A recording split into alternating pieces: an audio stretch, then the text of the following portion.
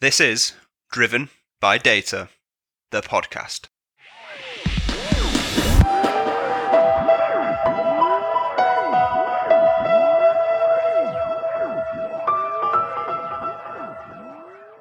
Welcome to Driven by Data, the podcast, brought to you by Orbition Group and hosted by me, Kyle Winterbottom. Orbition Group is delighted to bring this podcast series, which boasts some of the most high-profile data, analytics and AI thought leaders from across the globe. Each episode details the journey to the top of our industry's most respected leadership figures, while bringing unique insights drawn from first-hand experience on the industry's most trending topics, told in order to share knowledge, experiences and ideas to inspire, innovate and give back to the global data and analytics community. So sit back, relax and enjoy this episode. Welcome to Driven by Data, the podcast. Today I'm delighted to be joined by Karen Jean-Francois, who is the analytics manager at Cardlytics. So Karen, thank you very much for joining us. Thanks for having me. Did I get that pronunciation right? You did. Yeah. I think you saw the look of panic on my face as I was saying it. Oh, you're smirking. So I was smiling, thinking, yes, that's right. That's me. So where we always start, Karen, is by asking our guests to give themselves a brief intro into their background and I guess journey up until this point, because I can never do that justice. So if you'd be so kind. Yes, sure. So I'm Karen Jean-Francois, as you said, and I guess I will go back to the beginning. I grew up on a small island in the Caribbean, so French island called Guadeloupe, and I moved to Paris to finish universities, basically. So I did 2 years university back home and then moved to Paris when I was about 19 to finish university, but also I was doing athletics. So it was a way for me to be closer to the French team, to the competitions and all these things. And in Paris, I did the master's in applied statistics and mathematics. And I started working in Paris with a company called Atos. I'm not sure if you know it. It's like a service company. And what I was doing there is I was working in a small part of the company that was doing something very interesting. Have you ever paid by check? A long time ago, but yes. Okay. So at that time in France, people were still paying quite a lot by check, although it was going down. And what we were doing really was, it was some kind of insurance for retailers and merchants and everyone where you can go and make a purchase and you can pay by check. So what we were doing was, I don't know, you would go to IKEA, you would say, I want to pay by check. The cashier asks you to put your check in a machine, and we have all these algorithms in the background calculating the propensity of a check to come back as unpaid or with a default or stolen or something like that. Yep. And my role there was to build these models and optimize them. So that's how I started. And I think from that moment, I really got obsessed with transactions and payments and things like that. Then a few years after that, I moved to London and worked in a couple of creative agencies, and now it's 4 years and a half now that I'm at Cardlytics, working with payments again. And I'm also producing the Women in Data podcast. Yeah. Well, very keen to kind of delve into your podcast endeavors and obviously the Women in Data initiative as a whole, because obviously that's an initiative that I fully get behind and love the work that you're doing over there. But I guess before we get to that point, tell us a little bit about Cardlytics as an organization for anyone that isn't familiar. Yeah, sure. So Cardlytics is it's a US-based company US and UK. So the main part of the business is in the US, and we're also operating in the UK. And what Cardlytics does is we act as an advertising platform between retailers and advertisers and the banks. So we basically push cashback offers on bank digital channels So let's imagine that you bank in the UK with Lloyds Bank. You would go on your mobile app or online banking, and we will say, oh, if you go shop at Sainsbury's, we will give you 5% or 10% back on your bank account. So Cardlytics is the engine behind all that. Interesting. Okay, fine. And I guess where does your role sit within the organization? And I guess what have you been tasked with achieving? Yeah. So as I said, 4 years and a half at Cardlytics now, and my role has evolved quite a lot. I guess we're going to talk about that later on as well. But I joined Cardlytics as a senior analyst, and I am now an analytics manager. And when joining, I was more on the advertiser side. Today, most of my focus, I want to say 90% of my focus, is on our publishers. So what we call publishers are the financial institutions we work with. So it's not just bank, because we also work with open banking. And what I'm doing there is I'm helping our publishers understand the value of the program. So how the program can help them solve some of their business problems, how they can bring value to their customers through the program, so through relevant offers, and ensuring that customers are making the best out of the program. Because at the end of the day, for the customer, so for the publisher's customer, is very interesting because you're just getting money for spending in places, right? So trying to make them aware of that, leading on projects such as segmentations, but also helping the publishers run things such as welcome offers and things like that. So that's what I'm doing there. And I'm also leading a small team and helping people grow in their role. That's what I'm doing at Cardlytics, yeah. Nice. And I think obviously when we spoke offline around, the type of topic, let's say, around what we wanted to speak about today, I was quite overwhelmed really by your story. So I'm really looking forward to getting into that, because I think there's a number of great messages in there. But before we do that, let's jump into the Women in Data stuff. So obviously you're part of that initiative. You host the Women in Data podcast. Tell us a bit about that, and I guess how you got involved, and ultimately why you decided to be involved. Yeah, so definitely related to my story, which we are going to talk about at some point. But I guess, several reasons for the podcast, but one of them is I believe that there is a massive lack of transparency, but also of guidance in the field. And that comes from the fact that it's so new, so new/old, because it's not that new, but things are changing so fast that it feels like it's very new. But if you take the example of a teacher, we all know what a teacher does. So if you're a teacher, you're going to teach a specific subject, or if you're a primary school teacher, you're going to teach different subject, but you will have a program. When you work in data, you don't have that. So you can go from one company. If you're a data analyst, you can be a data analyst at one company and do something completely different from a data analyst at a different company. And that creates a gap between roles, and sometimes some misunderstanding between analysts, data scientists, engineers, and all these things. And although we talk more and more about careers in data, and there are more people wanting to be in data, I'm sure you've seen that as well. There is still this thing where roles are not defined, and people can get a bit lost sometimes. So not everybody, because we're all different, but it happens very often that people are a bit lost, as in they don't know where they want to go, what they're meant to do, and all these things. So I've seen people transitioning into the field, struggling with that. I've seen people who are already into the field struggling with finding their space and finding their voice. So this is something that happened to me, sitting in a room in front of the computers with your team and thinking, what am I doing here actually? And some of my friends even dropped out of the field, and I almost did myself. And I think it's a shame, because data is beautiful, especially transactional data. And I think there is a space for everybody. So this is one of the main reasons why I'm running the Women in Data podcast, but also to shed some light on amazing women who work in the field.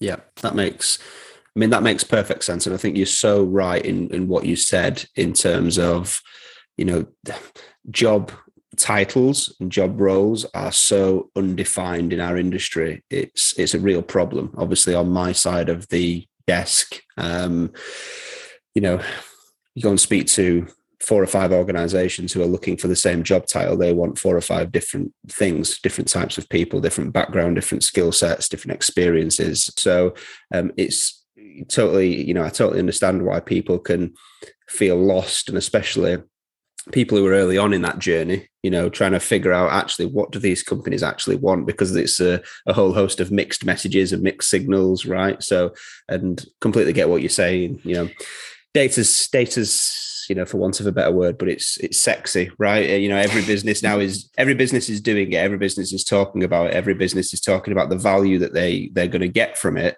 But the context in which they operate is completely different. So, it's no wonder that people struggle. So it's really good that you're raising awareness through the podcast.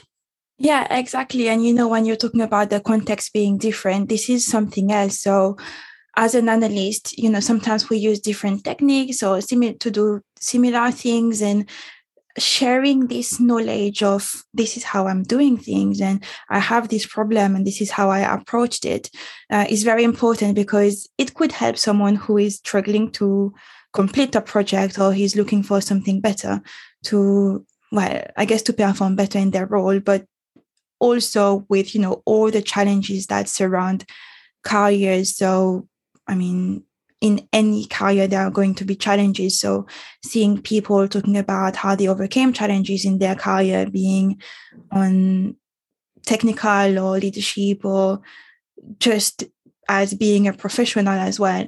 And I think sharing all these is very important. And basically, when I started going to Women in Data event, what I found really impressive and I loved is how open everybody is and how they're open to sharing their tips and their career story and all these things. And I just wanted to take all that and put it somewhere where others can access it without having to go to an event, really. Yeah. No, that makes perfect sense. So I'm keen to jump into your story and some of the struggles, for want of a better word, that you went through and kind of how you overcome some of those experiences. But I guess last thing before we do that, 20 in data and technology 2020. Tell us about that. How have you been ranked in that? What does that process look like? This is something I don't actually quite believe yet. I haven't processed the information.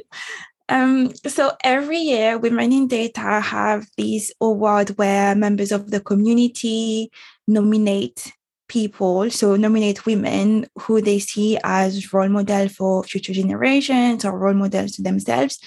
And I was very fortunate to be one of the 20 in data and technology for 2020. And why I'm saying I don't quite believe it yet, it's because in 2019, I was volunteering at the big event for Women in Data. So they had this massive conference at the O2. And I remember being at the back of the room when they were announcing the 20 in Data. And I was thinking, I wish I was there and I would love to be one of them one day. And then 1 year after, I get a call from Roisin, who is telling me, hey, Karen, you've been nominated and actually you've been selected. And I was thinking, really? Oh. I mean, poor Roisin, I probably hanged up on her being like, this is not happening. But yeah, this is something that I find very important, because once my CEO, who is a woman, came to the UK and said, if you can't see yourself in the seat of anyone around you in the company, it means you're in the wrong company. And that sent me in a panic moment where I was thinking, oh my God, I don't look like anyone here. I don't work the same way as anyone here. I'm completely different. Should I change company? And I realized after a while that it's just, people are different. Everybody is different. And I was maybe missing a bit these role models that looked a bit more like me. So I do believe that the 20 in data is very important for this perspective. Yeah, absolutely. And I mean, massive congratulations on being included in that. So I want to try and break your story down. And I think for people, I mean, as I think we spoke about offline, right? I'm involved in a number of university programs and initiatives that help get students into work placements in commercial businesses within the world of data and analytics. So I'm equally passionate about trying to give people the opportunity, and I think that's only fair given the talent shortage that we have at mid to senior level. Something needs to happen. We need to get more people into our industry to kind of ease that pain, so to speak. Obviously, your background in athletics interests me as a former athlete. I'll say that very loosely. I played football a few times, but your background in athletics and then ended up in the world of data. Talk us through that kind of transition and how that occurred. Yeah, that was very, very random. I guess most people who are in data nowadays, it has happened very randomly. So as I mentioned earlier, I moved from Guadeloupe to Paris to be closer to the team, because in Guadeloupe, there are a lot of athletes. I mean, we know a lot of very well-known athletes coming from Guadeloupe. But because I was doing 100 meters hurdles, I was the only one running in Guadeloupe. Not the only one, but it wasn't that many people. So being in Paris meant that it was better for me to compete and progress and get access to these competitions that were higher level, and eventually get me to the European Championships. So I did 2 European Championships with the French team. Wow. And that was epic. And I was actually doing that, so training for the European Championships while studying at university. And so in France, it's a bit of a different system. Bachelor's degree is 3 years and master's degree is 2 years. And I finished my bachelor's degree. That was, if I remember well, similar year as European Championships. And it was really hard. So first I was juggling with, not being around my family. So my family being in the Caribbean, me being in Europe. So being not by myself in Paris, because I do have a bit of family there and some friends as well. But I was very remote from everybody, and I was studying, training 12 hours a week, competing on weekends and all these things. It was hard. And I did not think that I would graduate from my bachelor's. Turns out I did. I don't know how I managed that, how I pulled it off, but I had no plan for the rest. So I had no clue what I was going to do, what I was going to study next. And I just went to the head of the bachelor's degree, and I told her, I would like to do a master's, but I'm not sure what to do because I still have athletics, which is taking quite a lot of time. And I thought I was going to have to do the year again. And she told me, Karen, you are brilliant at probability and statistics. There is this master's in applied statistics. I think this is where you should go. And this is how I got into data, and I loved it. Nice. Yeah. Fine. Makes sense. And then from there, talk to me about the transition then into the commercial world, and obviously moving away from running very fast and jumping over hurdles to being sat behind a desk in a team doing statistics, basically.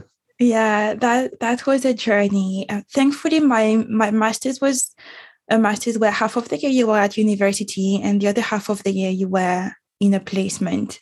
And that meant that I could have an introduction to the working environment and what it meant to be working in data. Kind of, I want to say, because not fully that way. And it became even harder, when I was working, because I had to go all the way to the center of Paris and then come back, run to go to the track and practice. And I definitely had a gigantic burnout at some point, which led to me stopping athletics because I just couldn't see how I could do both at the same time. And thinking back on it, this is not something I regret because I made the decision for a reason. It was the best thing to do for me at that time. But thinking back, it's again this thing of lack of role model, the support network. I was very young. I was alone in Paris, and I was not mature enough to realize that maybe I should just change training group or change coach or do something a bit different, when there are other people who can support me. But that was in the past. I still go over hurdles from time to time because I love it and it's a part of me that will never go away. But then that allowed me also to really focus on my career and trying to figure out what it means to work in data, what is data, and also move to London. Because when I said being at university and also working the other half of the year meant that I had an introduction of data analytics. And I said, kind of. Until my master's, I thought working in data meant that you were a credit risk analyst, basically, or a consultant for a bank. And it took a while to understand, hey, Karen, there are other roles out there. And that happened, I guess, when I moved to London and I discovered everything that is creative agencies and all the other things. And I started really networking, which is something I was not doing before. I was quite an introvert and happy to be in my corner. Yeah. And that really opened to a completely different world. And I guess with the podcast, I'm trying to do that as well. So show that there is not just what you're seeing at your company, there is other things. Yeah. Yeah, no, that makes perfect sense. So obviously you land at Cardlytics 4.5 years ago now. Obviously, you're involved with women in data. So diversity is, big on the agenda. It's big on the agenda of every C-suite at the moment, and very rightly so. But talk us through your experience, because I know that that's played a huge part in your story, right? In terms of you kind of crafting that career path that you've ultimately led. Yeah. So, when we say sometimes we have life-changing experiences, I had quite a few. So first one being moving from the Caribbean to Paris and having a cultural shock. But one of them is definitely joining Cardlytics. So when I joined, our head of UK analytics told me, Karen, you are going to be the only woman in the team. Is that a problem? And I said, no. Why would that be a problem? I didn't see why. I studied mathematics. I've done athletics. I'm used to be the only woman around or one of very few. And it was an issue. Now I'm very happy to say that it's 50-50. So with 50% women in the team, but it took a while to get there. And I had a massive imposter syndrome really joining the team. And the first few months were very difficult because, as I said, I'm an introvert. Most of my team is not, and we are in analytics, but quite a commercial role. So there is a lot of presentation going on, talking to clients and talking to stakeholders and helping them understand how analytics can help them and how the program is performing. And I was struggling with that part, and I was struggling to really embrace the role. So the commercial side of things, but also the technical side of things. So I did not grow up with a computer. So as I said, I discovered data for my master's. And the first time I actually had a computer that was my computer, a computer I had at home, I was 17, 18. So playing video games, all these things, in analytics and data science, you will find a lot of people who have been programming for a while, and that was not me. And looking at how they interact with each other, how they talk about things, all the things they knew, I felt like this was not where I was meant to be. I felt like I wasn't good enough to be there and I should run away. So one day I woke up and I decided I love baking. And I tend to go, I tend to go for a passion. So data is a passion, baking is a passion, athletics is a passion. And so I said, okay, I'm going to try to see if being a pastry chef is something I'm going to enjoy. So I walked in a bakery on a in a patisserie on a Saturday, and I said, "Hey, can I see the chef?" And this only happens in London. I'm pretty sure I had done that in Paris. It wouldn't have worked. So I went there and I told him, "Oh, can I come work with you on Saturday, see if this is something I would like doing?" And he said yes. So it was okay. So for, I think it was about 3-4 months, I was waking up at 4 a.m. on Saturdays after having worked the whole week. And I was going to the bakery, and I was glazing out, making genoise, slicing cakes, doing all these things and learning from all the chefs. That it was an experience, but I'm glad I didn't stay, and I actually stayed into data. I did definitely upskill my patisserie techniques, and my cakes my cakes are better. But data is definitely where I belong, and I think, the women in data community, but also being with finding role models and mentors and coaches, something that really helped me get out of these limiting self-beliefs, I want to say, because no one told me, "Karen, you are not good enough." It was all in my head. And because I was seeing myself this way, it meant maybe others were seeing me this way as well. So it meant I wasn't put forward for promotions, and I was seeing others being promoted before me. And I was thinking, yes, but I'm doing great work. Everybody agreed that my work is great. But then I didn't feel, like I was owning the role. And as soon as I changed the way I was seeing myself, thanks to people who are internal to Calytics who helped me. So I had Lucy from the sales team, and she's actually VP for the retail partners. She helped me a lot. And also I had Victoria from the Women in Data community that supported me a lot. And from that, I changed completely what I was doing, how I was doing things. And instead of focusing on my weaknesses, I want to say, I just turned it around and started focusing on my strongest point. So where I was different from the other members of the team, that, being a data analyst, there is not one way to be a data analyst. So understanding that, embracing that, and being the data analyst I wanted to be made such a massive difference. Promotion came quickly after that. And now I don't feel like an imposter anymore.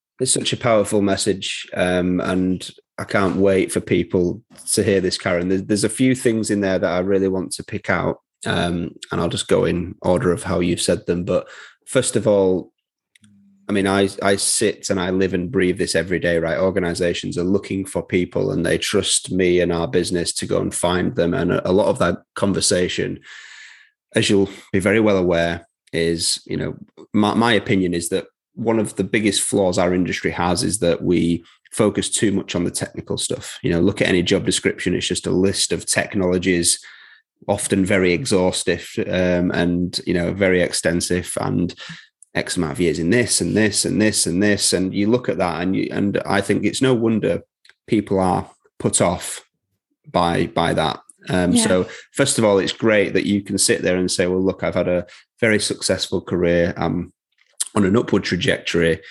And, I didn't touch a computer till I was 17, 18 years old. So I've not been programming since I was 8, like some people that you see, right?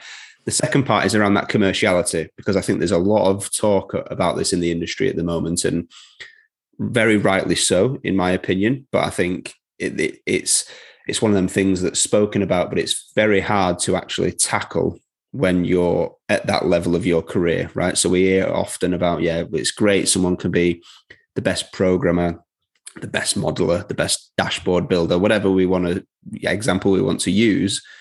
But it's the commercial piece that's missing. It's their ability to translate or engage with stakeholders or, C-suite executives. It's their inability to tell stories or influence and all of that type of stuff that's very important. So again, I think it's absolutely fantastic that you're able to sit here and share that story and say, technically, I didn't feel I was the strongest. And commercially, I was really struggling, because I've no doubt there's thousands of people across the country that will listen to this that probably feel exactly the same. Yeah.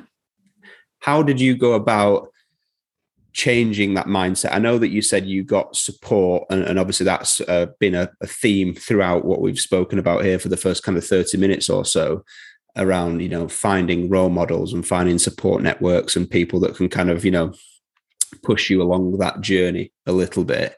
But in terms of, you know, having that imposter syndrome, I guess, when did you recognize yourself that, hang on a minute, I've got imposter syndrome here? Or was it someone outside of you that kind of said, no, you know, and kind of guided you to that? Yeah, I think, you know, the imposter syndrome is like a dirty secret. So when we have it, we tend not to talk about it. And that's the first mistake. I think when we feel inadequate, we should totally openly talk about it, because someone else will feel inadequate. And research actually shows that about 70% of people experience imposter syndrome at least once in their life. And that touches both men and women. So it's not something that is specific to women. Everybody can experience it. And how I found out that this is what was happening is that I had this very big doubt around, I was thinking I'm not good enough, I need to leave. But on the other hand, I was like, but, you know, I like it and maybe it's a big mistake. So having these conflicting feelings was really made me pause and reflect. And this is how it came to me. And there is a book that definitely helped me put a word on it, because imposter syndrome, I had no clue about that. I did not know what it was. And it's the book called The Secret Thoughts of Successful Women by Valerie Young. Mm-hmm. And it says of successful women, but again, anyone can read it. It's a bit long, so if you want to read it, maybe go for the audio version. But oh my God, such a game changer. She, in that book, basically, she explains the different types of imposter, because there is not one type of imposter. So she defines 5 different types. One being the expert, and in analytics and in data, we're definitely experts. There was one, I can't remember all of them. That was a while ago, if I'm honest, but I remember feeling like I was identifying to 2 of these types and really digging into these, what it meant, how it translated in my life. She's also looking into helping you reflect on where did that come from. So it's not just, you know, imposter syndrome is not something that was born now when you feel it. It's something that you grew up with, different things happened in your life, and that resulted in that. So at Cadlytics, I was the peak, but things started way before that, way before I moved to London. And those of things contribute to that. So that book was very, very helpful. And she also gives you some tips to overcome these things. So that was the base. And from reading that, already I was feeling a bit better, because I could put a word on what my problem was. It was not me, the problem. It was not that I wasn't good enough. It was that I was feeling like I wasn't good enough.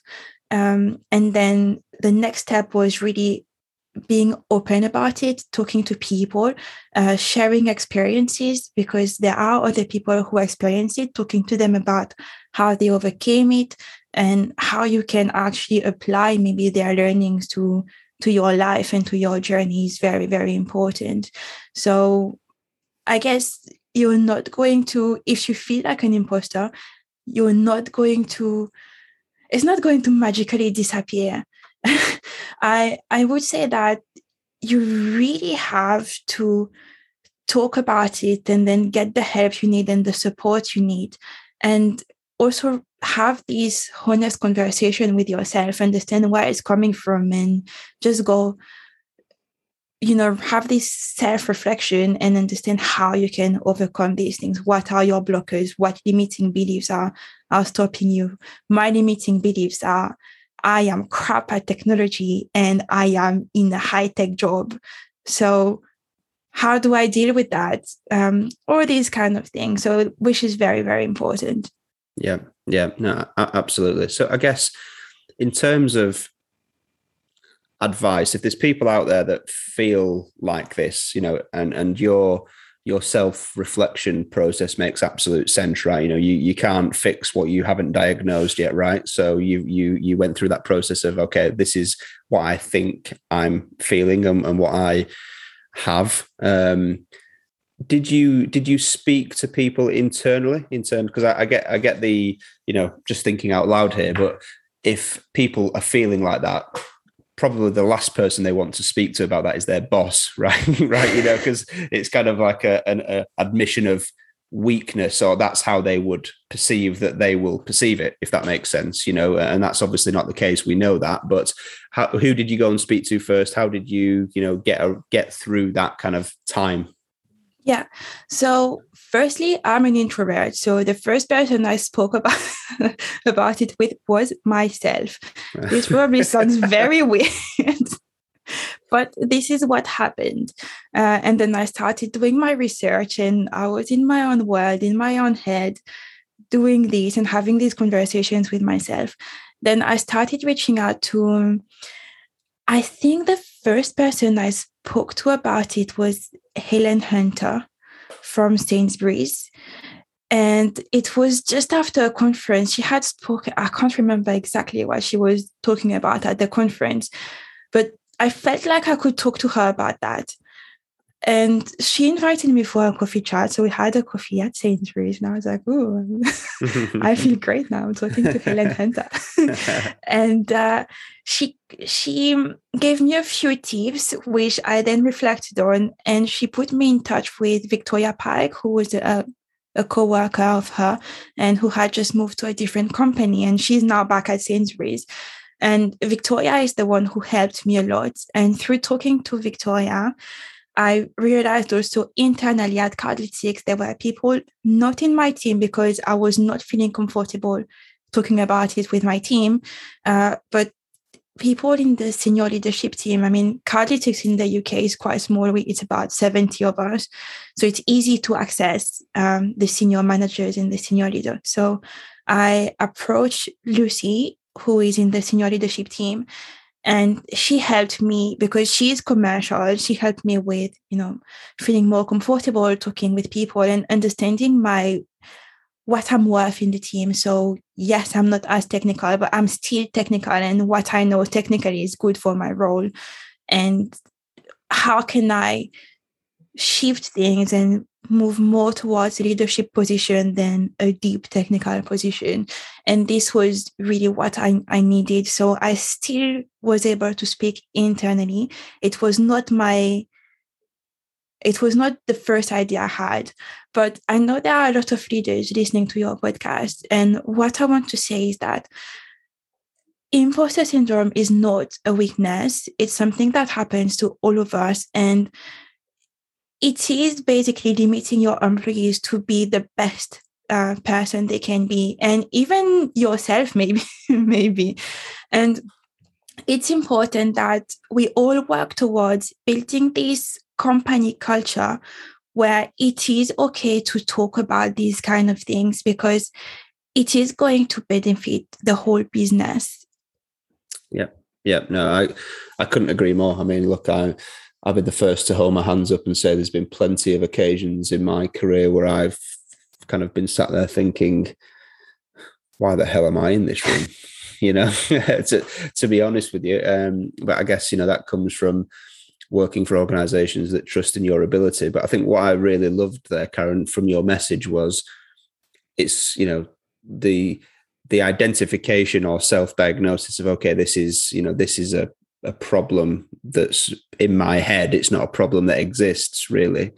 That's one thing, right? But then there's another piece of that, which means, okay, well, who do I speak to obviously, you know, get comfort from, in terms of, okay, you know, you're not alone and all of that type of stuff, but then B, making a plan around how you go around, I guess, getting yourself into a situation that allows you to feel more comfortable. Because I guess just diagnosing yourself doesn't really help the issue, right? There needs to be some action out of the other side of it to say, right, okay, well, this is how I'm feeling, but I need to do something about it. So, you know, in your instance, go and speaking to Lucy, who helped you with more of the commercial piece that you felt that you were struggling with, and, you know, then helped you transition into a role that you felt more comfortable with, away from some of the deeper technology stuff, which is a great message, right? Because there'll be a lot of people out there that probably feel it, can probably self-diagnose it, but then don't really know what to do, right? But I think the point is that you need to do something. You can't just sit there and, you know.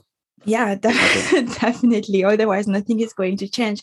But, you know, when we say the problem is in your head, that there is also, so on my end, there was also an upskilling part. So really focusing on communication was not a thing for me. So putting myself forward to talk more, spend more time in meetings, and also doing a podcast was part of my learning, really. So I guess, yes, talking to people, but also knowing that you're going to have to learn new skills as well. Yeah, that makes sense.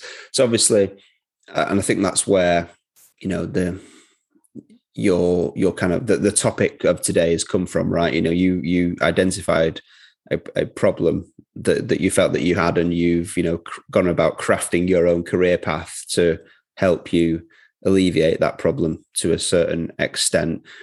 Talk me through very quickly that journey from being an introvert with imposter syndrome to now being, you know, 20 in data and technology for 2020, hosting your own podcast, because you sit here and say, you know, the commercial, the communication stuff wasn't a thing for me. And there's so many people out there that feel exactly the same way. So talk to me about what that journey looked like. And, you know, you've gone from imposter syndrome introvert to podcast host, right? Which are probably two completely opposite ends of the spectrum. But what's that done for your career in terms of upskilling yourself in the areas that you know, were causing you to feel that imposter syndrome? Yeah. So before I get to that, I want to say that in data science and data analytics, we are in a unique position to make our career what we want it to be. Because as we said before, roles are not that defined yet. So this is our moment to actually do whatever we want to do. And the only thing is to find out what we want to do. So it started with that. It started with, I thought, you know, being a data analyst meant one thing. And then I started thinking, okay, but in the end, what does it mean for me? What does it mean to be a data professional? And once I had this definition, so what is my definition? I started looking down and thinking, you know, okay, so I know the goal. How do I go to get there? So what are the skills that I need? What are the skills that I have today? How do I play by them to make sure that I can get there? What do I have to add to my skill tool? How do you say that in English? Toolkit. What do I have to add to my toolkit? And so it was, again, I reflect a lot. This is something I love. So having all these reflection and creating my path from that. So I reflect a lot. I am also a planning freak. So I spend a lot of time planning and then following my plans to get to places. And so this is what helped me. And I guess with the podcast, I saw that as an opportunity. First of all, I had so much help from the community in overcoming my imposter syndrome and feeling better about myself, that I wanted to give back. I thought there are other people like me that need the help, that need something, and it's not going to be the same problem as mine. So I get very, as I said, passion is something that drives me quite a lot. So if I have an idea that I feel strongly about, there is nothing that's going to take me away from it. So communication being an issue, because I like to be in my corner, I said, this is more important. I want to talk to people and I want them to tell their stories so that others can benefit from it. On the other hand, I like to be in my corner, but I also like to talk. So when I'm at home with my family, I never shut up. So you can ask my dad and my mom, they will tell you. So I guess that helps a bit. Is just, feeling comfortable enough with strangers, people I don't know, people I've never met before. Even with my team, because we were working together, but I was putting barriers. So feeling comfortable enough, speaking up and all these things it was a lot of, practice make perfect. And I'm not so much of a believer of fake it till you make it, because it's really hard. I'm a very honest person and I don't want to be someone I am not. And it was a lot of, okay, I have to work towards becoming that person rather than pretending to be that person that I'm not today. So it might have taken a bit longer than it would take to someone else, but I did get there eventually. Yeah, absolutely. Well, look, Karen, thank you so much for coming on. And I think, you've been so honest, so humble. There's going to be so many people get so much out of this. So we really appreciate your time. If people want to reach out to you, if there's anything that they've heard today, and obviously I know what your answer is going to be, but I think first of all, I'm sure you're open to people reaching out, and if so, what's the best way for them to do that? Yeah, LinkedIn is definitely the best way. I try to check it at least once a day and answer messages and requests, so you can reach out there. Yeah, nice. And for anyone that wants to get their hands on your podcast, what's the best way for them to find that? Yeah, so it's the Women in Data podcast. You can find it on the Women in Data's page, but also on Spotify and Apple Podcasts. So it's the one with the red logo. Yeah, perfect. Well, Karen, thank you so much for coming on. It's been an absolute pleasure. And whenever I'm next in your neck of the woods, I'll have to take you up on some of those pastries that you're so good at making. I will be happy to be so. Perfect. All right, Karen, thank you so much. We'll speak to you soon. Thanks for having me. Cheers. Bye-bye. Cheers. That's it for this episode of Driven by Data, the podcast. I hope you enjoyed it. I'll be back next week speaking with another thought leader from the world of data and analytics. Until then, please follow Orbition Group on social media if you've not already done so, where you'll be able to subscribe and therefore be made aware of the podcasts as they arrive. And please share, like, and leave reviews so that more people from our industry get to hear and benefit from these too. If you've got any questions or you want to suggest ideas for topics or potential guests, then please feel free to reach out to me. Thanks for listening, and I'll be back next week.